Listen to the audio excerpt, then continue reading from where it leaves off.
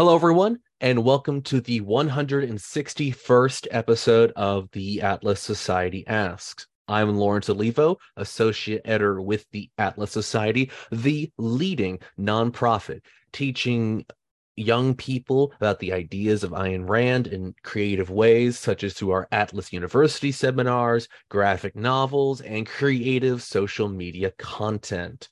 Today, we are joined by two of our senior scholars, Dr. Stephen Hicks and Dr. Richard Salsman, who will be discussing several topics relating to current events in the news today. Some of the topics that we'll be trying to cover will be the debanking of controversial figures, along with the recent SCOTUS decision regarding affirmative action at Harvard University. We will also try to save some time near the end for audience questions, or we'll try to sprinkle in some questions during the conversation as well. So please, no matter what platform you're on, Zoom, YouTube, Facebook, Instagram, put your questions in the comment section. We'll try to get to as many as we can.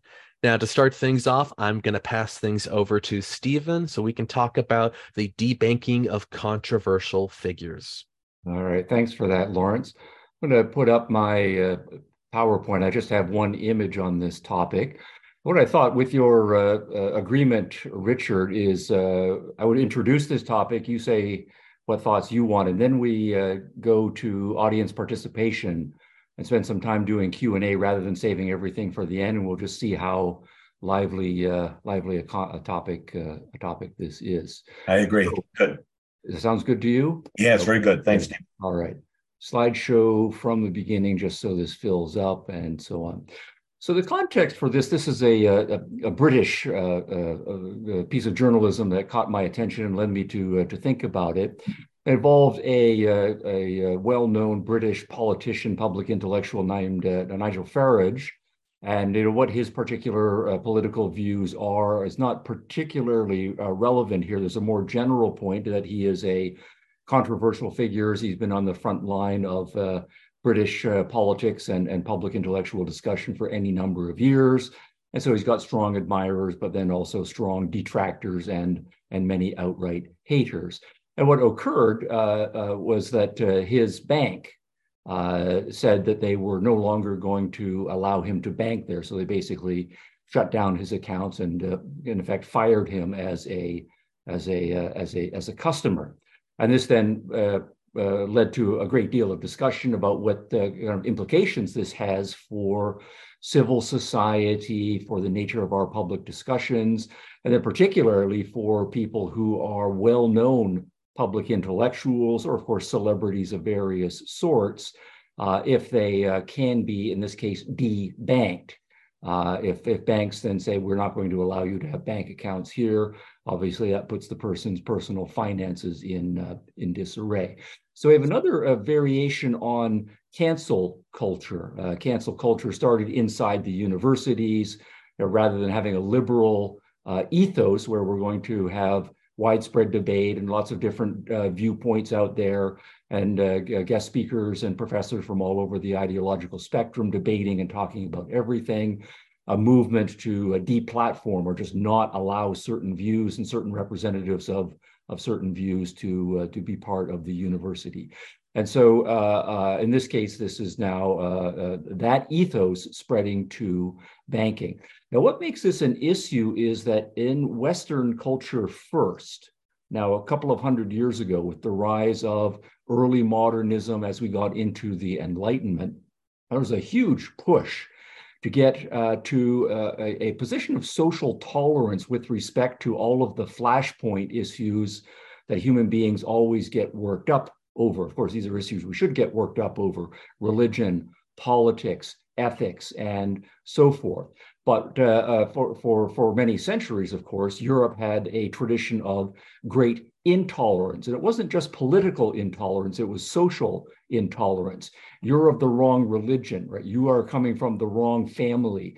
You are hold political views that I find anathema. Therefore, I am not going to engage with you socially. And of course, if I have any political influence, I will try to get you put in second or third class status politically. But it's this issue of social tolerance that Western Europeans first, And this says, as the Enlightenment spread, as Westernism became a more global ethos, a principle of tolerance with respect to most of the open to the public institutions. And so what happened over the course of the 17, 18, and on into the 1900s was the idea that when we are, say, lawyers, my first question is not going to be with respect to clients, what is this person's religion or what are their political views? If I am a physician, I will treat all patients, no matter what their religion, their politics, or where they come from in society. When we are doing business in the stock market, rather than saying, I'm only going to deal with other Baptists or I'm not going to deal with Muslims. Instead, I will do business with anyone. And there's this very famous quotation that became the emblem for this from Voltaire. When Voltaire was in exile, he was in England and checking out all things British and widely admiring of what the British had been able to accomplish. And for a Frenchman, he was especially struck when he visited the London Stock Exchange. And what he noticed there was that even though religious hatreds had been baked into European culture for centuries, and Reformation and Counter-Reformation war and all of the unpleasantness was still a live memory for everybody on the European continent. You notice at the London Stock Exchange, right, people who were dissenters would be doing business with Anglicans, and they would be doing business with Catholics and doing business with Jews and doing business with Muslims. And so the idea here was we're going to, in effect, park religion at the door. This is an open, liberal space for doing business.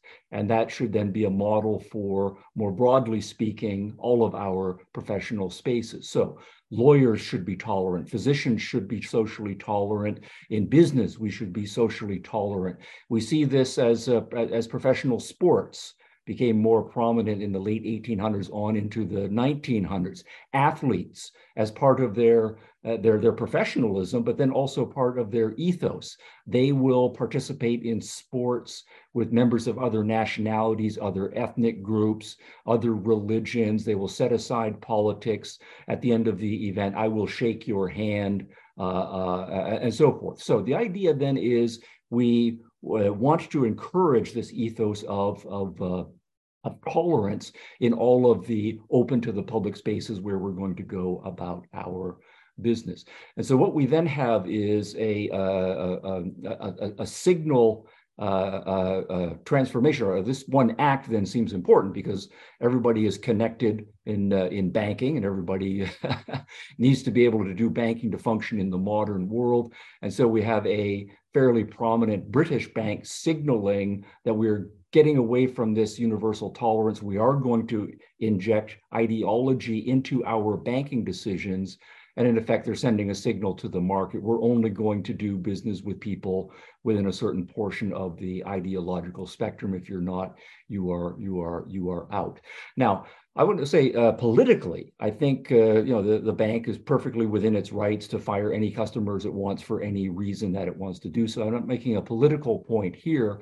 The question that's an interesting one is the scope of tolerance that we would like to have in our kind of non-political social institutions. So they politically have exactly the rights to do so, but is this a good thing to do socially? Now, at the same time, you want to say, fine, people have some range of where their tolerance is going to end. There are some people who are just so bad by your lights, mass murderers, pedophiles, terrorists, and so forth, that if you find you're doing business with those individuals, it's quite proper to dissociate from them. And in a free and open society, people should expect that different individuals are going to draw that line in different places.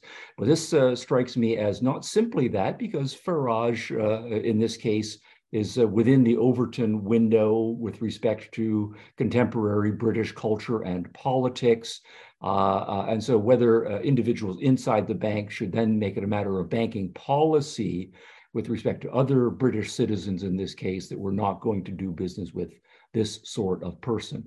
And of course, what then that is going to mean is that other banks will then, of course, respond by saying, well, then we will open our doors, especially to people of this ideological persuasion, and then we're back to different banks for different members of different political parties, different banks for different religions, and so forth. So drawing that line is an interesting question. Now, what I am focusing on, though, in this case is a political response to this very interesting question about social tolerance. So here we have a British politician whose response to the Farage Institute was this, incident was to introduce a law to say that what we will require of banks is that they not engage in this ideologically intolerant behavior. So banks are not allowed to discriminate on the basis of ideology. And so in this case, that bank, if it will probably be grandfathered in, but from the point, if this law gets passed going forward, banks would not be allowed to take a person's ideology into account. Now, this strikes me as a problem. I think the social drawing the line place is an interesting scope of tolerance question, but I think this is an inappropriate political interference with what is a cultural problem. Intolerance in this context is a cultural problem. Politics is about the use of force, and whenever possible, we do not want to try to solve cultural problems with political force. And the reasons for that are going to be, I think, rather obvious, right? One is that if we're going to make this a law, any law is going to require enforcement. And if the only way the laws can be enforced in this particular case is for politicians then to set up some sort of investigatory unit that makes it part of its business that anytime banks are saying yes or no to customers, saying yes or no to various kinds of deals, the government bureaucracy has the right, indeed the obligation, to make sure that no ideological considerations went into that. And that then means we're going to have much more robust political interference in banking decisions. So obviously the banking industry is already quite regulated and quite scrutinized, but it is going to be one more bureaucracy and one more level of scrutiny. And then the other thing that's the obvious point, I think, is that this then is just going to turn it into a political football, because what counts as appropriate or inappropriate ideological scrutiny, which ideologies are favored or not, are going to change in a democratic republic with each changing of the guard in a religion. And so banks then are going to have to be changing their policies, and they're going to be subject to different kinds of scrutinies and different kinds of bureaucratic decisions, depending on who the administration is in power. And I don't think we want to go down the road of turning banking even more into a political football than it already is. So I will pause there, having introduced what I take to be a very interesting issue about tolerance politically and socially. Stephen, I just want to say briefly that I concur with your interpretation of this. We didn't talk ahead of time, and being in the same philosophic realm, I was predicting that we might come out this way. Yeah, I'm troubled by this as well. I think it's a very disturbing trend. The whole cancel culture thing is disturbing to the extent it's targeting decent people. But we've talked before about, I have never had a problem with targeting, isolating, denouncing, people of terrible views or terrible actions. And I think you're right that this falls into this category of the whole cancel culture. But the idea of mandating that certain institutions not do this is a real problem. And it does tend to be, I don't know if we can classify it this way, it does tend to be a conservative response to this. I think there's so many cases we saw with social media where alternatives developed. If you felt like you were being excluded from Facebook or Twitter or elsewhere, there are alternatives that are available, possibly way more today than ever before, including in banking. So I think that's another consideration. But even if the options were limited, we cannot go the route of the government mandating that private entities, be forced to deal with certain people. But I like your idea of we really need to get back to a kind of Lockean society of the tolerance, not only of religion, but of different views. But that has to be something by persuasion rather than mandate. Yeah, that's all I'll say about that. I don't know if you have any questions, Lauren. Yeah. So, and this, I have no problem with ahead of time. If a bank says, we want to be, I don't know, the Muslim American bank, Right. and we only want to deal with Muslim cultures, or we want to be the Greek American bank. We're only going to do Greek business and cultures with Greeks, Right. or Right. whatever. As long as your policies are clear, Yeah. and it's not a matter of intolerance, just that you want to have a market specialty. Right. And potential dealers know, well, if I don't fit that demographic, I'm just not going to see you as a prospective business partner. But if we have an institution that's already based on essentially a liberal tolerance ethos, Yes. and purely for ideological reasons, we want to undercut that entire ethos, I think that's a disturbing direction for a bank to go. Another aspect of this is boycotts. I mean, boycotts have been around for centuries. I think that named after a British person actually named boycott. But the counter to that recently, which I thought was very clever, was boycotts. This happened with a company, Goya Beans, who backed Trump, and then people criticized them, and then backers of Trump bought more Goya beans than they ever bought before. So the counter to the boycott was the boycott to support. So these kind of things go on. There's nothing wrong with that. The other thing I think of, Stephen, is that there are in the law public accommodations and public access mandates, at the lunch counter and stuff like that. But they're based on if you open up yourself to the public. Supreme Court ruled on this recently, actually, with a web designer who said, well, I will design websites, but I don't want to design websites for the LGBT community. And the left criticized that on the grounds that you're supposed to be open to everybody, even if it violates your principles. And the Supreme Court said, no, the web designer has a right to reject. And I think that was the right decision. But notice the category is never, you have a right to reject, based on the ideology of the customer. It's usually based on race and other things. So from the other side, there is another group saying you must serve customers, that tends to be the left. And so they have a inconsistent position as well. But at least it's limited to things like race and other seemingly non-essential aspects. I don't know what you think. What do you think of that? The public accommodations mandates. Would we get rid of those as well? I think so. Yeah. I don't. Yeah. If you're going to be open to the public, you still have the right to say how open to the public and which sections of the public you're interested in being open to. Right. You're not really open to. I have no problem with colleges being open to the public, but we're going to be a women's only college or only college, right? Or I'm offering housing space, but only for people over 65 who are retirees, right? Or this is only for kids. So, all of those age issues. As long as you're clear about what your principles are, go for it. Now, it might be that behind that, the person has an irrational or immoral reason for doing so. Yes. But that's something you will criticize morally, not politically. Right. I totally agree. Yeah. So do we spark any questions, Lawrence, I'm wondering, or comments from our participants? Yes, we've gotten a good number of questions from Facebook and YouTube, so I've pulled a couple of them over, so we'll try to go through some now. Any that we don't get to now, we can always come back to closer to the end. The first one here comes from Wyatt516 on YouTube asking, aren't banks under some level of duress with DEI and ESG policies in deciding which customers are too extreme for them to be working with? Richard, you've done a whole talk about ESG in the past. So the active verb there was duress.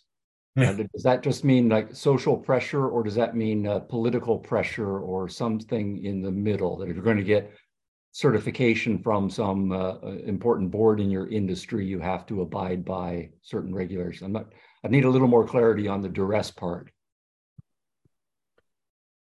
Well, hopefully I can provide that, but I think probably where that is just coming from, maybe duress isn't really the word, but it does seem that certain companies want to have that ESG rating or that higher score. This is something that we can see online on websites. Like if you get a higher score based on these ratings, it will help you when it comes to this stakeholders. They'll be more inclined to support your company. Right. So then I would say there's going to be just a two-front discussion that could and should be going on. One is going to be with respect to a bank, if we take the bank in this case here, if there is some sort of ESG rating agency, let's say it's not a government right now, and it wants to be able to, it would like to rather to have that ESG stamp on its resume, so to speak, then it has to make a business decision about whether it is principled enough to say, we don't agree with that rating agency's principle, so we're going to fight back, or we're not committed to our principle, in this case, strong enough, we would rather have the ESG. So that would be an internal discussion for the bank to go on. And the other level of discussion is going to be inside the ESG certifying agency. Where is it going to draw its lines about its particular Overton window, by which I mean how it defines the range of acceptable opinion. And if we are going to be in a liberal, open international culture, it should be a pretty wide window, and we should probably just reserve outside the window for clearly criminal and extreme cases of criminality. Great. I will just sort of tack on Wyatt did respond that he's referring to political and social pressure. This seems to be more in regards to what he's saying is we saw this happen with social media companies. Now, this might be more in reference to sort of the Twitter files where it sounded like government was sort of actively kind of pressuring social media to take certain actions. But I guess the question would be, are banks having that sort of pressure impressed on them? I don't know if there's been evidence to prove that. Yeah, I don't know. I would be surprised if it's not happening, given the degree of oversight and regulation and behind closed doors conversations that go on between government officials and members of the banking industry. But just on general principles, political pressure of that sort, I think, is immoral and should be illegal. I'd like to just make a quick observation that the clarity that Stephen brought to this, just right there, where he said, we're distinguishing between, is it moral? Should it be illegal? Is it political? Is it social? I think one of the great tragedies of what we call the mixed system that we have today, not pure liberty, not pure statism, but a mix, is it clouds these kind of issues. If we were able to do, as we're doing here, but it's not commonly endorsed, be able to say, well, this is a private institution, that's a public institution. Government should be forbidden to do this, but private institutions should be able to.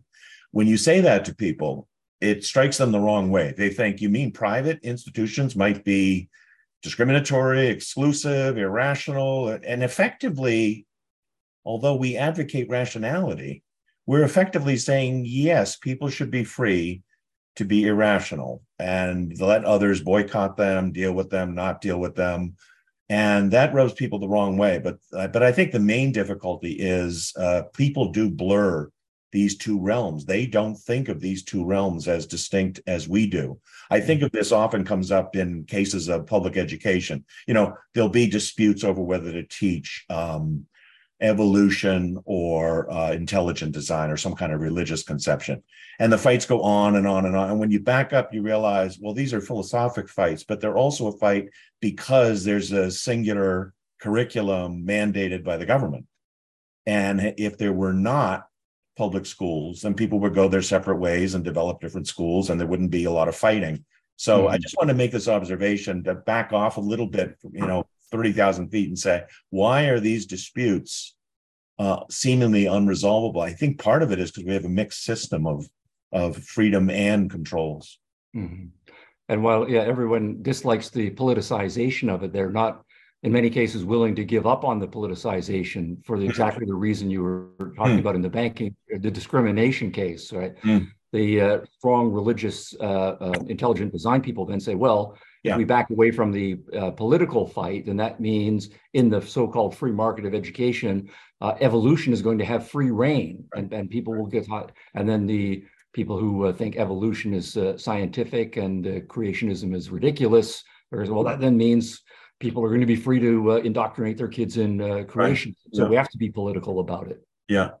Yeah. I think, Stephen, also you mentioned that, if the culture just generally is in decline regarding toleration, I think another aspect of this is if it's true, postmodernism books suggest this, a decline in respect for just objectivity and persuasion and rationality and convincing generally, these kind of tactics, canceling, debanking, isolating, but strike me as more intimidative. It's like, I can't win the argument, therefore I'm going to starve you. I'm going to cut you off from your financing. You know what I mean? It strikes me as a more intimidating, although not strictly physicalist. It's not strictly, shackling people. But I don't know. What do you think about that? It's not really an argument. Right. That's exactly right. To the extent postmodernism and other close intellectual movements have had an influence on education, and then on the more broad, it does mean a coarsening of the discourse. Because if you think, there is no such thing as truth and objectivity or rationality, then you're going to have a whole generation of people who don't try very hard to seek truth, to be objective, to be rational, and so forth. So they're not going to be as good at it, which means when we have contentious issues, they're going to then be more easily frustrated and more likely to resort to coarse and semi-physicalistic responses. Yeah. The trend also in the corporate realm, I think it was in 2019, that the conference board, a major corporate board, said, we really are against the idea of exclusively pursuing profit and the maximization of shareholder value. So the whole stakeholder model, the idea that we should be serving things other than the owners, an array of special interest groups. So it's no longer the case that there are these two realms, namely ideological, academic, the intellectual versus the business world. The two have melded now, so that the CEO might well conclude, and the CEO suite might well conclude, well, if we exclude these people from our banking relationships, it may actually hurt us commercially. But that's okay, because that's not our main priority. So I think that's making it easier for these companies also to cave to pressure. I mean, companies have always caved to pressure, but I think they feel more warranted in caving because they've been told for years in law schools and business schools and elsewhere that money making and the bottom line, namely all we care about is the color of green, not any other issue. That's no longer the case. So they're prone now to these kind of pressures, and I think the critics know this. So the debank, you see what I'm saying? That's not starting. Yeah. All right. Well, we're going to switch over to Richard's topic next, but I do want to get in this one last question, which, Stephen, you already kind of partially answered, but I thought I'd bring it up here. This is from Candace Morena on Facebook, who asked, how do you respond to people saying we cannot be tolerant of intolerance? Yes, so that's a great question. And I think immediately one has to make a distinction between tolerance in a political way and tolerance in a social realm. Political tolerance, when that concept became important in the 1600s and on into the 1700s, particularly in our battles over religion, meant that we're no longer going to have religions trying to use the state to impose their religious views, or we're not going to have the state or the government using religion to try to get its political way. We're going to separate those two. And that then means that the government needs to be universally tolerant with respect to anything with respect to religion. That is to say, we're not going to use political force on those issues. And then that gets extended to commercial areas, to other walks of life as well. Now, social tolerance means that you are going to put up with, and part and parcel of having a liberal, kind of open, democratic, Republican society is people are going to have lots of freedoms. And when you give people lots of freedoms, they're going to believe all sorts of things, and they're going to adopt all sorts of lifestyle choices. And that means built into that sort of open society is a necessity that most people have a strong dose of tolerance. Otherwise, you are saying we're not going to have a society. I'm only going to deal with people who I exactly agree with on everything 100%. Everyone else I'm going to be adversarial with respect to, and that's just not going to function. So what I want to say is absolutely we should be intolerant of intolerance among our government officials. Their job is to be neutral with respect to any particular demographic or any particular view in society. But when it comes to tolerance and intolerance in society, we have to have a wide scope of tolerance, and that includes being tolerant of people who, as long as they are behaving on a social issue, are themselves intolerant. So if in a society there are people who say, I have my religion, I hate members of all other religions, and I'm only going to deal with my members of my religion, that's a very intolerant person. The rest of us nonetheless need to tolerate that person. That person is not using political means, in fact, is just isolating himself or herself from the rest of society. So there's going to be a lot of tolerance of the intolerant on social issues, but zero tolerance for intolerance among our government officials. Okay, perfect. And now I see we're a little bit over the halfway mark now. So we're going to transition over to Richard's topic. Now, Richard, there's been a few things that have been shaken up now with the Supreme Court. There's still a tussle with, I know, student loans, but you specifically today wanted to talk about when it comes to affirmative action. So please take it away. I did. Thank you very much. And the case here, which was decided, the ruling came down at the end of June, is Students for Fair Admissions. That's the group, that's the plaintiff, versus Harvard. There's a similar case versus UNC. The main difference being Harvard's a private institution and UNC is a public school.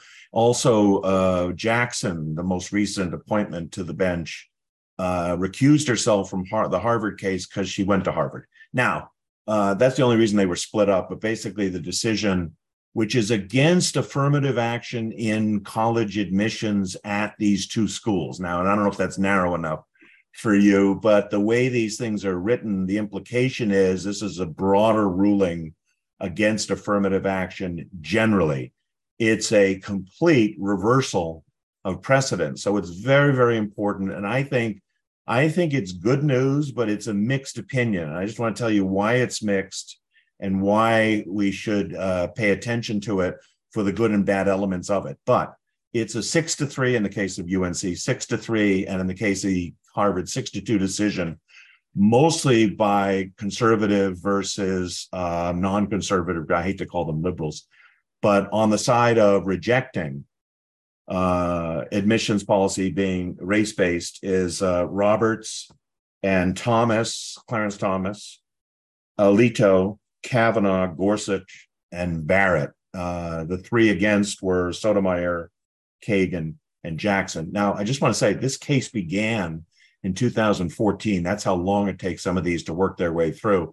And so that's what, 7 or 8 years. And hearing that, I thought, I wonder what the makeup of the Supreme Court was back in 2014. Of course, this is pre-Trump, and Trump got 3 nominees on the court, and 3 of these nominees just contributed to this decision. So the fact is, this decision would not have come down if it was decided in 2014, 15, or 16 before he got elected, which is itself kind of interesting. Elections have consequences. Presidential picks on the Supreme Court have consequences. The 3 that he put on the court voted in this way. So the vote would have gone 3-6 instead of 6-3 8 years ago. That's just as context. Now, here was the contention of the plaintiffs. And by the way, there were about 100 amicus briefs filed. Those are friends of the court briefs. 1/3 of them were for the plaintiffs, saying get rid of affirmative action in admissions. But interestingly, 2/3 of them were for keeping it as is. One of the main economists doing the field work and the data work on this was from Duke, who I know the professor. And interestingly, on the other side, a professor from Berkeley looking at data. Now, what was the contention? The contention is largely that because Harvard tries to create a student mix, which is not just grade-based or letter recommendation-based or extracurricular activity-based. Those are some of the criteria used in admissions, but race-based and what they call personality-based. The argument was if they mostly went on academic credentials, then there would be far more Asians accepted into Harvard and UNC and generally other schools than there are now. So the major claim was that Asians were being discriminated against. And this is interesting and different from prior cases, and I'll go through some prior cases on it, affirmative action in admissions policies, but all prior challenges were from white people. And so it was rejected on the grounds, in prior cases, partially rejected on the grounds that whites have nothing to complain about. I think there was actually some traction here and purchase because they were Asians complaining. Now, Harvard's response is we don't only go by scores, and we do want a diversity of students on campus, and that should be our prerogative. And race, they admit race is one of their considerations. So they would take in more, they admit, take in more Blacks and Latinos, all else equal, than they would Asians. But their view is that's only one of, 4 or 5 different criteria. The court basically said this procedure, having race anything to do with admissions, violates the 14th Amendment. So that's a constitutional violation, certainly something the Supreme Court should opine on. But also they cited Title VI of the 1964 Civil Rights Act. Now, the 14th Amendment, if you look at it, doesn't actually refer to race. The 14th Amendment is one of the 3 post-Civil War amendments, and basically the 13th, 14th, and 15th. The 13th basically gets rid of slavery. The 14th says every citizen, every person, doesn't mention color, shall receive equal protection before the law. So you can't discriminate against anybody. And the 15th Amendment gives the right to vote, or basically says the right to vote cannot be prevented to, now this does mention color, based on color of the skin and race. That's in the 15th Amendment. That's not what's been cited here. It's the 14th Amendment. And the 14th Amendment simply says, no state shall make or enforce any law which shall abridge the privileges or immunities of citizens of the United States, nor deprive any person of life, liberty, or property without due process of law, nor deny any person within its jurisdiction equal protection of the laws. So, and here's the language, by the way, of the 64 Act. No person, this is crucial to government funding, no person in the United States shall, on the ground of race, color, or national origin, be excluded from participation in or be denied the benefits of or be subjected to discrimination under any program or activity receiving federal financial assistance, unquote. Now, if you, those of you not familiar with the 64 Civil Rights Act, it was basically passed because the South was still persisting in discrimination in voting and various other things, but it enshrined, unfortunately, affirmative action.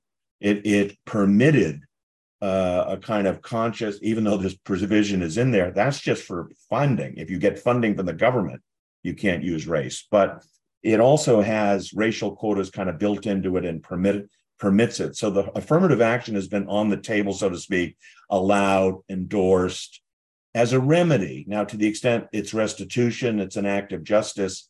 If you could really prove that it was remedying past evils like slavery, maybe you can make a case for it. But the argument is you have current people being penalized for the sins of their ancestors, which is unjust.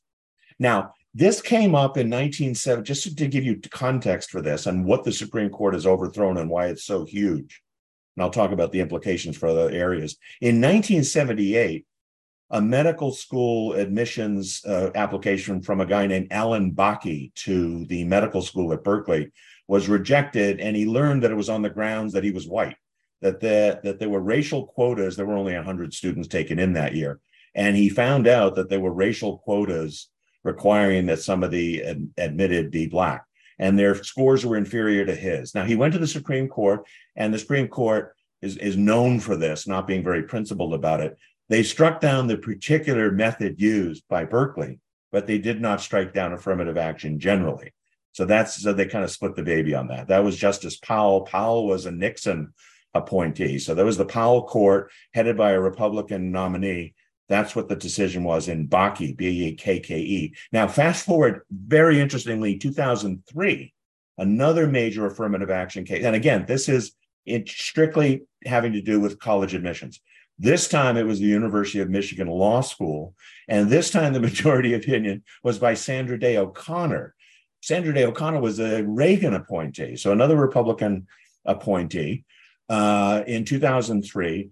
And a similar kind of deal was struck, that the particular technique used by Michigan was wrong, but affirmative action itself was still okay. So you see the precedent's rolling on, and it's moving on, and it's still there. But interestingly, Sandra Day O'Connor, in that opinion, said the following: "We expect that 25 years from now, the use of racial preferences will no longer be necessary to further the interest in student body diversity that we've approved today," unquote. Isn't that interesting? Here she is kind of admitting this isn't really right. And I'm hoping we grow out of this, but we're not going to do it now. We either don't have enough support or we don't have enough context. So, 25 years after that would have been 2028. Here we are 5 years earlier than this. And lo and behold, it really has been struck down and out. Now, part of the problem, I think, here, and part of the defect in this is it's something Stephen and I were talking about in the prior segment. If technically in a free society, if a school wants to discriminate, even if it's an irrational form of discrimination, as I would consider race and other non-essentials to be, they are free to do so. But we don't have that system today. We have a mixed system today where the government feels the need either to condemn or not condemn these procedures and do the hair splitting. Even Roberts, in his majority opinion, said something like, well, it isn't as though race cannot be brought up in admissions, but it should be brought up in the essay written by the student, and the student should be, now he's telling the student how to write their admissions letter, which is crazy. That's right in the decision. But they should show how race has challenged them and has made them, fit to be a diverse citizen on campus. In many ways, this decision goes too far and kind of micromanages what the admissions policies and procedures should be. Nevertheless, I just want to let you know that this is how the decision came out. And as to the reaction of this, obviously Harvard and UNC objected, but they said they would follow the ruling. As to how they'll implement the ruling, letters went out to, 150 colleges from the winner, the legal firm and the special interest group that won this, pressing the case, reminding them they should change their policies. I don't think they're going to go the route of, having the admissions documents not mention your gender, your sex, your race. I mean, to the extent that's still on the admissions, I don't know if that will lead to that. So it's truly colorblind. But the dissent in Students for Fair Admissions versus Harvard, Jackson, Sotomayor, and Kagan, all of them said the colorblind approach is impossible. The court is going back on decades of social justice. You can imagine the kind of arguments they were using. I think it's ironic because, at least in the case of Sotomayor and Jackson, they were both basically the presidents that nominated them. The presidents named affirmative action as a reason to put them on the court. In the case of Sotomayor, a Latino woman. In the case of Jackson, a Black woman. This is not my interpretation or conspiracy theory about it. This is what these presidents said, I think, in the first case, Clinton, secondly, in the case, Biden. So my interpretation of this is I am glad to see this, especially in the context of the last few years where we've had CRT, critical race theory, arguing that America is systemically racist. Systemically meaning it's embedded in its institutions and laws and constitution. And I don't think that's true. So I think that's been a kind of smear on the American system. And I think the Supreme Court, in deciding this way, is basically saying, well, if there's any systemic racism, this certainly would be an example of it. what used to be called reverse racism, affirmative action. In Ayn Rand's famous essay on racism, which is in The Virtue of Selfishness, you might want to revisit this, written in 1964, around the time, and written because the Civil Rights Act was being proposed and the March on Washington occurred in 1963. She specifically addresses affirmative action. She doesn't call it affirmative action, but in the tail end of that essay, she's got some very interesting pages on what she calls racial quotas, which is effectively affirmative action. And, you can imagine her view, the consistent philosophic view. You do not fight racism with racism. And she specifically refers to the great virtue of being colorblind. And so it's a very nice passage, a very nice essay. I think I'll leave it at this. Perhaps the most interesting follow-up applications of this will be, will it go beyond Harvard and UNC? I think the argument is yes, it will go on to other colleges.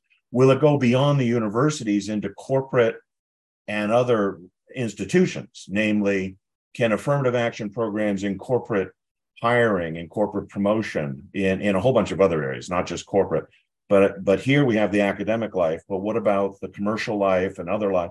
Is the Supreme Court going to use this? Is this strong enough and principled enough and broad-based enough to eventually apply across the board? I hope it does, but my main concern is that we're still mandating that private entities act in a certain way, and I'm uncomfortable with that. But that's just what we talked about the first segment, Stephen, right? I'll stop there. Okay, well, that's perfect. I want to have just a couple of comments on this issue here.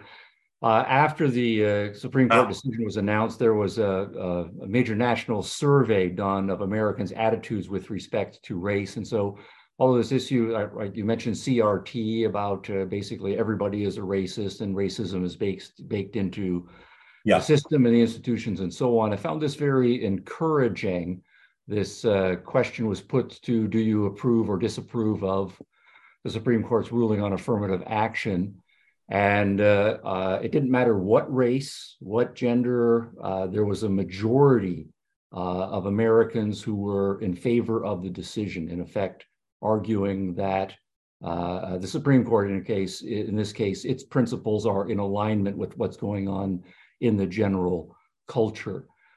Even racial and ethnic minority groups, a majority of the members of those groups are opposed to race-based affirmative action. So in that sense, it's a sign of a healthy culture that, at least on the non-political elements, we're making good progress as well. Stephen, before you leave that, notice the age breakout though. On the very top, I strongly approve. Yeah.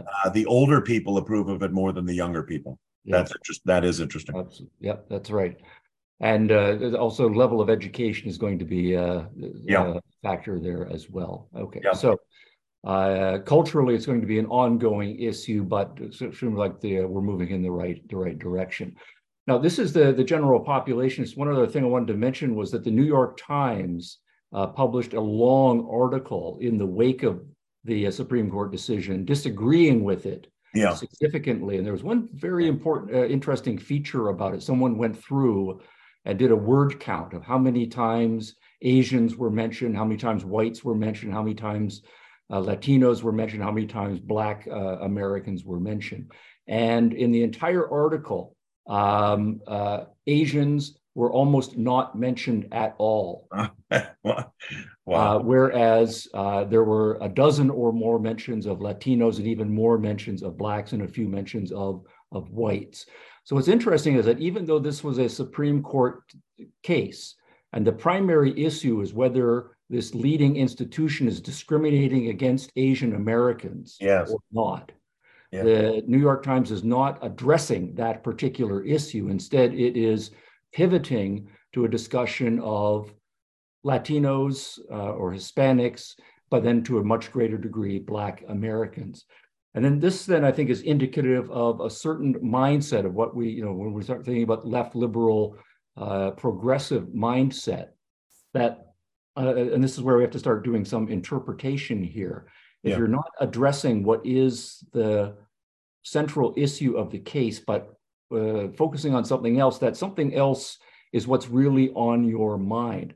And what this indicates to me as one possible hypothesis is that for those who are in favor of affirmative action, they are not opposed to discrimination, right? Even though there's lots of against discrimination language, but they are fine with the discriminations if it is against whites. As you mentioned, the Bakke case, UC Davis versus Bakke, 1978. That was fine from this perspective. In the case of the University of Michigan Law School, that was a white plaintiff, so the discrimination was fine in that case. And in this case, Asians were clearly being discriminated against. Nobody argued that they were not. That is fine. So if it's not racial discrimination that is driving the thinking on those who are in favor of affirmative action, what is? And I think what we then have to say is that the affirmative action is intended to target groups that may or may not be racial groups, but are still at the low end of various social spectrum. And that we are fine with treating people as members of a group, not as individuals who are going to get in on their on according to their merit. So there is a collectivism that is driving this whole thing. But we are fine with sacrificing members of the stronger group if we think that's necessary to benefit the weaker group. And that is a textbook form of altruism. Sacrifice the stronger, the better off, those who have been successful. And from this perspective, whites and Asians have been very successful. So it's okay to sacrifice them if it is for the benefit of a perceived to be weaker group. So it strikes me that it's accidental in the thinking here, the racial issue, that what's really driving this is a kind of collectivism and a kind of altruism in the direction of just elevating any group that you think is not doing very well to a more equal status. That's the issue, and not so much racism.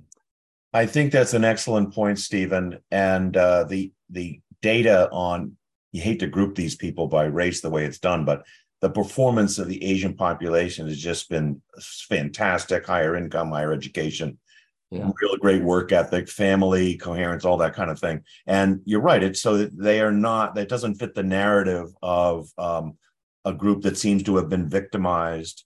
But certainly it's a race. And if America is systemically racist, why aren't they also racist against Asians? They seem not to be. So it goes unmentioned by the New York Times. That's a really good point, because the case was so distinctly about that group, and then not to mention that group kind of is a litmus test of what you're focusing on. And there's also kind of related issues that if it's about, you mentioned earlier, reparations or some sort of historical justice. Yes. The kind of amnesia at work here, because clearly Asians as a group have suffered all sorts of discrimination in American history. Yes. But none of that counts. Right. It then gets set aside. So for some reason, those who are in the so-called progressive category, there's a historical amnesia there, or dismissing of that history, but also they don't feel guilty about the discrimination with respect to Asians in a way they feel guilty with respect to other groups. Right. And that asymmetry is also interesting. Why the guilt is one-sided and not more general. There's a tangential aspect to this. I don't think it's a secondary issue, but I think it's still worth mentioning. This comes up a lot. It's worth noting. It is really quite an injustice to have this kind of system, to the extent when some favored privileged group does well, or someone in that group does well, there's a question in the general public as to whether they earned it or not. And that's always kind of hung over the head of anyone who is in these favored groups. So they achieve something on their own, but their achievement is somewhat clouded by the suspicion people have, wait a minute, did you get that job because of affirmative action? So I'm hoping that to the extent affirmative action fades away or moves away, there's less of that, at least. Yeah. By the way, you mentioned reparations. I found in my research that some groups are starting to suspect that this might be applied to reparations movement and squelching it, by the way, squelching it, like preventing, because that's obviously picking up steam as well. But that these principles could be used to bar reparations, the reparations movement generally. All right. Perfect. Thank you for that, Richard. Now we're coming down here to the last 4 minutes. I do want to try to get to at least one other question, maybe two if we have the time. This first one, Richard, this comes from Alex Morena on Facebook, who asks, what do you think Harvard's next steps will be? You kind of touched on this, but he asked, will they try to find another loophole to try to attempt affirmative action, or might President Biden try to push something through executive order like he's trying to do with student loans? Yes, I think there are already steps being taken to sidestep this, to reword things, to do it in a different way. But it'll be difficult to do. But one response I noticed, I think this was in the law school, and not only at Harvard, I think it was done at Yale as well. Now, get this. If you think, well, the way they got this data is they gathered SAT and LSAT scores and showed that the Asians did better. So what do you think Harvard's response would be? You don't have to submit test scores anymore. So it's just, it's a way to get around it so that, well, if the test score data aren't there, of course, that would make it, I think, even harder for Harvard to know who they're taking in. But if they go that route, and there was some suggestion that they'll go that route, to me, that just lowers standards further. For the furtherance of this racist angle on their part, it's mind-boggling, but perhaps not surprising. Thoughts, Stephen? They seem to want to evade it without being illegal. Yeah, they're not going to lose funding over this, right? If they continue to have quotas, I doubt they would face the loss of funding. But have you seen any other responses other than this kind of resistance of? No, we just know in general principles, universities have lots of clever people and they have lots of clever lawyers, so they will, right, according to their ideological presuppositions, wherever they can to try multiple variations. Which is, it comes back to our constant refrain, which is that this really is a philosophical issue. Are we thinking of people as individuals? Do we believe in merit? Do we believe in achievement? Do we believe that there should be standards of colorblind justice and objectivity as possible? If we have a widespread culture of that, affirmative action will go away and we'll have a healthier culture for it. If not, we'll carry on the way we've been going. I saw a couple of hysterical catastrophic reactions of, well, what will Black students do now? Okay, well, they might not go to Harvard, but that doesn't mean they don't go to college. Did you know, Stephen, we know part of the success in college is being in the right college, being in the right university. And meaning we want you to succeed. We don't want you to fail if we can prevent, if you do it on your own, that's one thing. But to put people in a position based on race or other non-academic, non-meritorious reasons sets them up for failure. So if a student's going to succeed at Indiana State and have a good career versus he goes to Harvard because Harvard's supposed to give him a bigger credential, but he does badly at Harvard. His grades are either bad or he flunks out. What good does it do him to have gotten into Harvard? So I don't know if that'll change. Yeah. Okay, well, we have officially hit the top of the hour, so this has been really interesting to hear you both talk. So thank you so much, Stephen. Thank you so much, Richard. I hope everyone who was watching this enjoyed the conversation as well. I know a lot of people had questions. We didn't get to all of them, but if you liked what we did today, we do these webinars every week with either our scholars or with interesting guests. And if you want to see more content like this, please let us know, or don't be a freeloader and help us with a tax-deductible donation. So next week, be sure to join us when the founding partner of Finance Technologies, Ed Dowd, will be joining our CEO, Jennifer Grossman, to talk about his latest book, Cause Unknown, The Epidemic of Sudden Deaths in 2021 and 2022. Again, Stephen, Richard, thank you so much for joining us, and everyone else. Thanks, guys. They're good questions. Too bad we didn't get to more of them. Yeah. Thank you, Lawrence. Thank you, Stephen. Maybe next time. Take care, everyone. Bye-bye.